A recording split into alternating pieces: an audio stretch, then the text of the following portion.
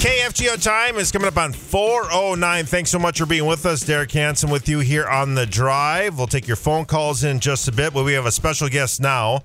He's a comedian. You've probably seen him on a lot of different television shows and all over YouTube. Also, he is the author of Reverse the Course of Depression, the self-help guide to uncovering the real causes of depression and living daily with a sound mind, and that is Mickey Bale. Mickey, thanks so much for being with us on KFGO. Derek, thank you so much for having me, man. I love coming on. Well, let me ask you this. As someone who kind of deals with a lot of comedic things and trying to lighten up people and all that, and the kind of what we heard from the Facebook whistleblower and about Instagram and all that, I kind of took it as yes, no doubt, but I was also kind of like Casablanca. I'm shocked there's gambling going on here, but it is a serious issue. What was your take on the news of the past 72 hours? You know what? I want to say that I was shocked, but in a way, I wasn't. And the reason I'm not is because this is how America has been, I think, since 9/11 and maybe even before.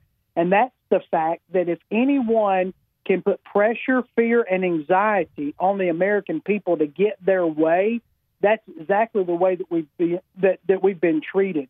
If you don't like the way that we do things, then we're going to cause riots to happen, and we're going to cause people to feel as though they are second nature to everybody else. I really can't say that I'm shocked.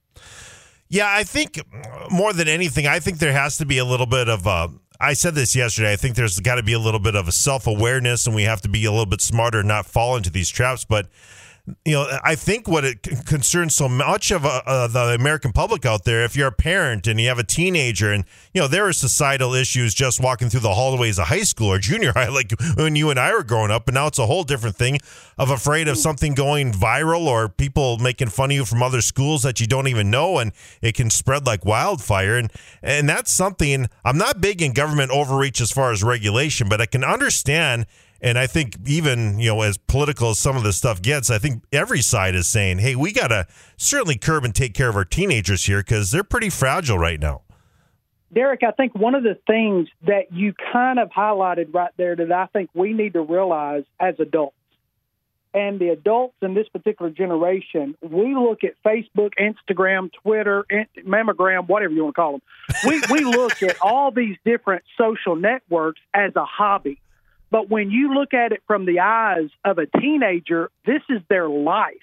This is how they communicate. They don't know how to express themselves. They don't know how to communicate with one another without a social media icon, image, or gift. So we have to understand that what we may just throw off as a hobby that, yeah, we can give or take Facebook. You know, we can look at a post and make a decision. That's not so with our teenagers. Our teenagers live and die, sadly to say, live and die by what is put on social media and by how they are, how people project themselves and how they are received. That's the crucial thing about social media. The adults have to, and the parents have to realize your kids are not treating social media the way that you do. You can turn it off. They can't. It's their way of life. You know, it's interesting you say that because I'll even hear this from my stepkids, and I kind of get shocked by it. And I think for a lot of people, you know, growing up, and I got to college, and I was going to be a teacher, and I started going to school for that. And then all of a sudden, I got addicted to the college radio station. So here I am. But you're hoping for good ratings, right? And you're hoping that you'd run into someone on the street saying, "Oh, I listened to you on the radio, and that was great." Now these kids at teenage levels say, look, I got this many shares. I got this many likes. I mean, that is kind of scary, Mickey.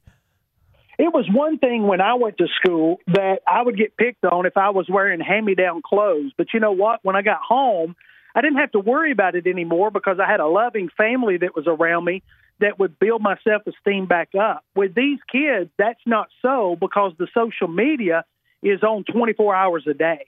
So they don't get a break from it. They don't have that moment. I'm not saying parents are not loving on their kids.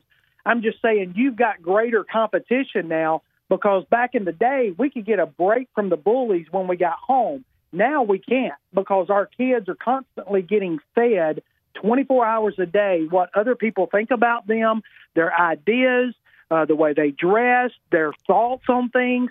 It's a challenge that I think a lot of our parents are not realizing they're up for. What do you think that should happen here? I mean, it's hard to tell your kid you can't do this right now because, part of their social experience, as you said, is to be a part. They're going to be left out if they're not on Snapchat, if they're not on Instagram, right? And then that can make them uncool too. It's really a kind of a catch-22. See the trick it is? See, that's the trick. And then whenever you have things like what we are facing with the whistleblower and all these other things, that is the trick of the enemy that's getting all of us. Mm-hmm. And that's the fact of making us think we can't live without something.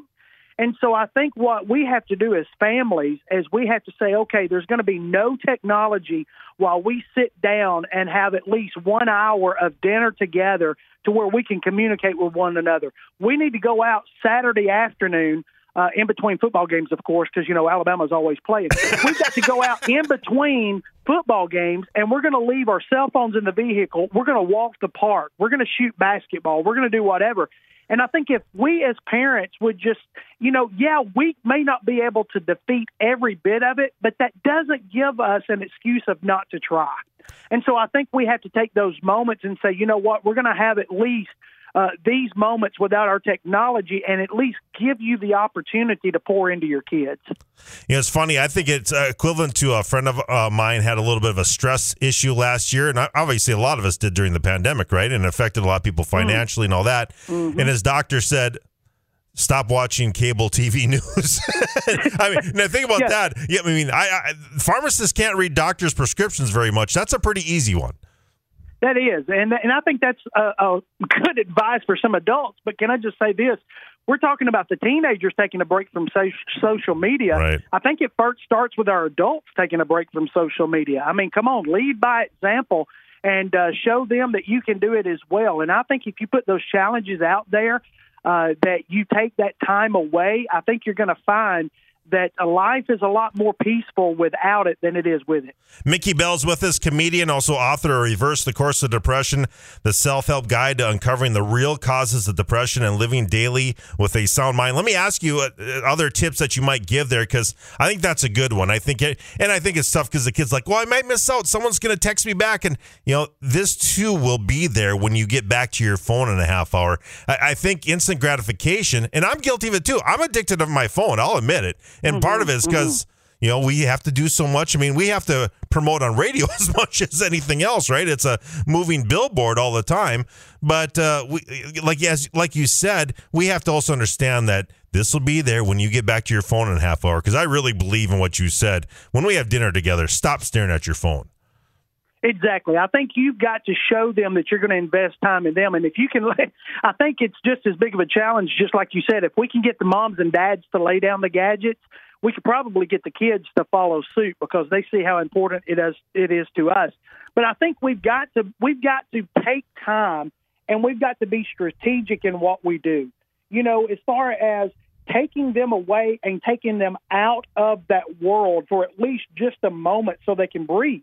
If you take them out for an hour, that may not seem like a whole lot, but that's an hour that you can pour love into them. You can pour encouragement into them. You can motivate them. You can kind of guide them. You can help them deal with some issues that maybe they wouldn't normally want to talk about. So if we just start chipping away at that, but make it quality, try to cover as much ground as possible, then I think our kids and our teenagers are going to appreciate the peace and the comfort that they receive in that break time, that they're going to be looking forward to it the next day when you try to do it again.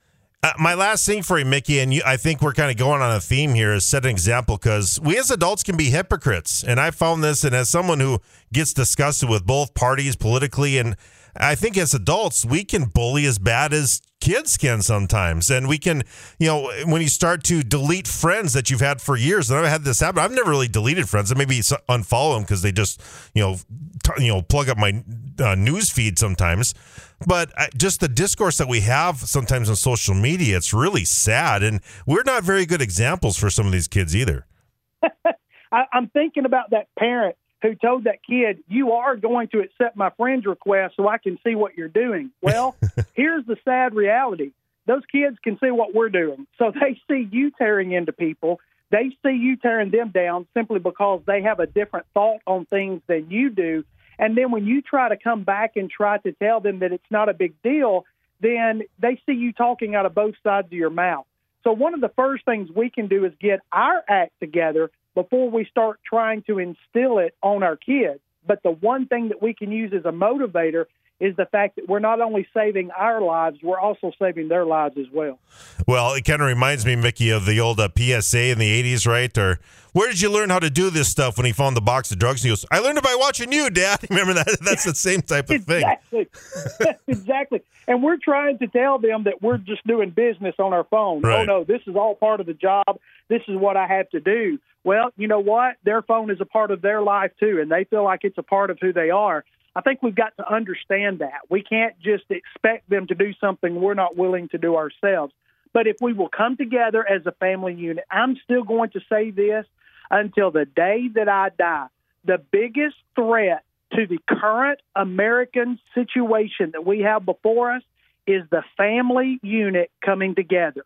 When that family unit comes together and starts relying on each other instead of the government, instead of the news, instead of social media, that is going to be a force that no government entity will be able to fight against. Yeah. And I think I want to stress, too, with that, because, I mentioned I have stepkids. I think no matter what the family structure is, as long as the family gets together, no matter, right? I mean, that's the biggest thing. Absolutely. Yeah. I mean, it could be that single mom that's raising that teenage boy by herself. Guess what?